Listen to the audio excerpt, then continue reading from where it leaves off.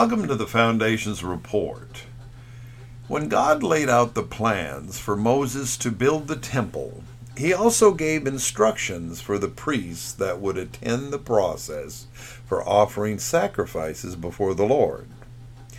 When designing the clothing the priest would wear when offering these sacrifices, God instructed that the hem of the robes be lined with pomegranates and bells. The design alternated the pomegranates and the bells all around the bottom hem of the garment. When looking into why this design was made, we understand that when the priest would be performing his duties in the Holy of Holies, you could stand outside in the holy place and hear the bells chiming. As long as you heard the bells chiming, everything was good. If the bells stopped, Houston, we have a problem. The priest, upon the cessation of the bells, would be dead in the presence of God in the Holy of Holies.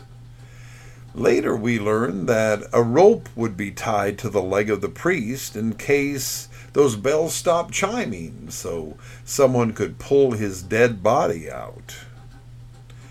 God had instructions of how sacrifices were to be made, and it was imperative that the priests abide by those instructions. The result of defying those rules was permanent.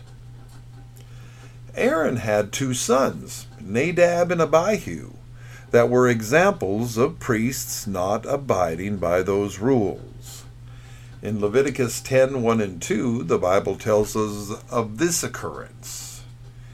And Nadab and Abihu, the sons of Aaron, took either of them his censer, and put fire therein, and put incense thereon, and offered strange fire before the Lord, which he commanded them not.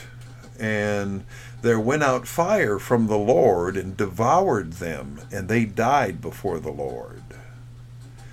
So these two sons of Aaron offered strange fire before the Lord, an offering that was not proper, not holy before the Lord, and they paid for it with their lives. Today we don't offer our sacrifices and offerings in the temple. Jesus died on the cross for the ultimate sacrifice for our sins, but do we still offer sacrifices before the Lord? The Bible talks about a sacrifice of praise to the Lord. We also take up offerings in our churches as they pass the plate. We also give our bodies as a sacrifice. In Romans 12:1, the Bible states, I beseech you therefore, brethren, by the mercies of God, that ye present your bodies a living sacrifice, wholly acceptable unto God, which is your reasonable service. Here we read that, even though we don't offer bulls and goats and lambs before God, what sacrifices we do make to God must be holy and acceptable. I thought about this while pondering an article I read the other day about a certain church and how they worshiped God. The sign read, "Come worship with us." The thing about this church was that they were advertised as a gay church, a progressive church that welcomes all homosexuals and transvestites. I wondered how this would come across to God, since the sacrifices must be holy and acceptable to Him. In the Holiness Code in Leviticus 18 through 20, we read that homosexuality is an abomination before God and detestable or hated by God. My thoughts came twofold. First, the church advertised themselves as a church of gay Christians.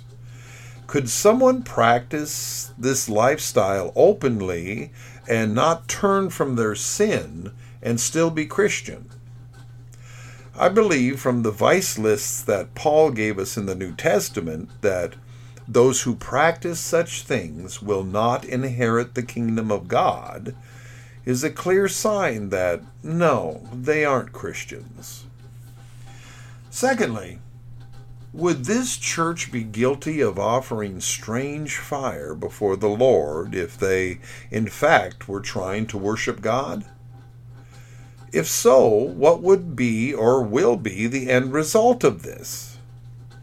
We see God's judgment upon this nation today in various forms, but haven't yet seen God rain fire down upon a church.